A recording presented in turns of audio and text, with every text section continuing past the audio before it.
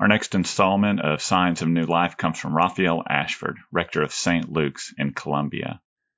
He, like others, shares his thoughts on where he's seeing signs of new life popping up in his community, congregation, and family.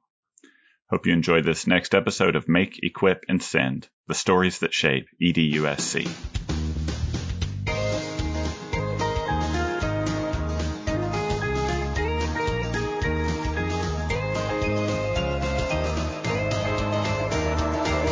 Good evening. My name is Raphael Ashford, and I am the rector at St. Luke's, Columbia. Signs of new life within my congregation during this pandemic has been a sense of greater closeness with my parishioners and them with me.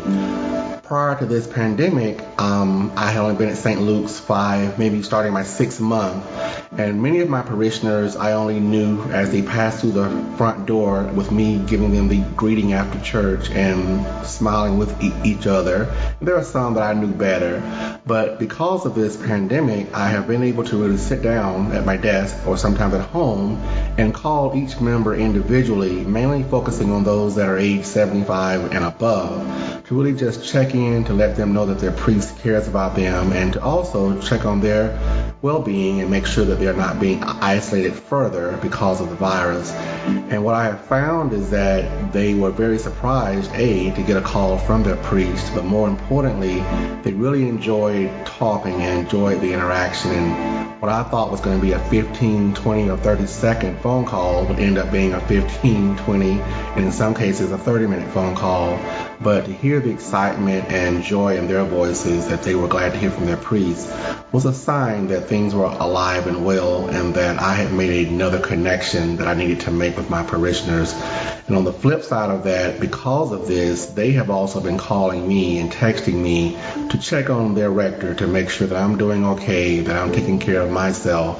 They want me to be well and healthy so that I can continue to be their shepherd.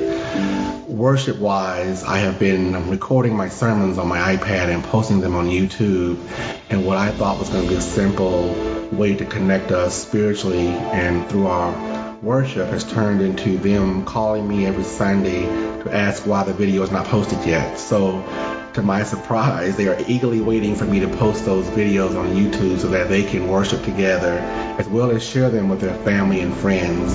I have since added a music component to it, and they have been requesting that I let them know what the hymns are so that they can sing along with the playing of the hymns, which is ironic because one of the jokes we have at St. Luke's is that many of them just sit there with the hymn book but don't sing.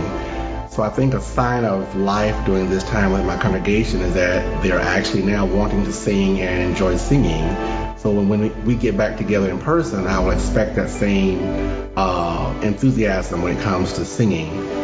Also, during this time, I think we have become more aware of what St. Luke's truly means to us. And I think because of this, when we do get back together, there will be a greater appreciation for our community, our time together, as well as the building itself.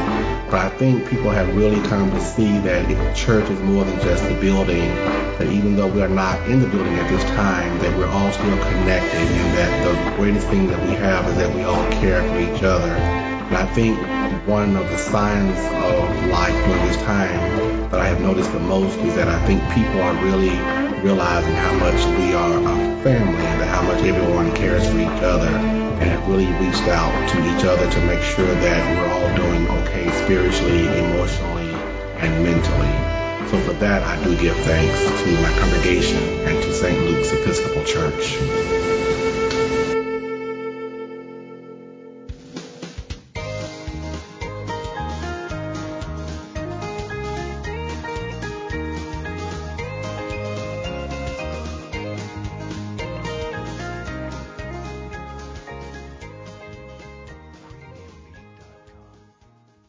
Our help is in the name of the Lord.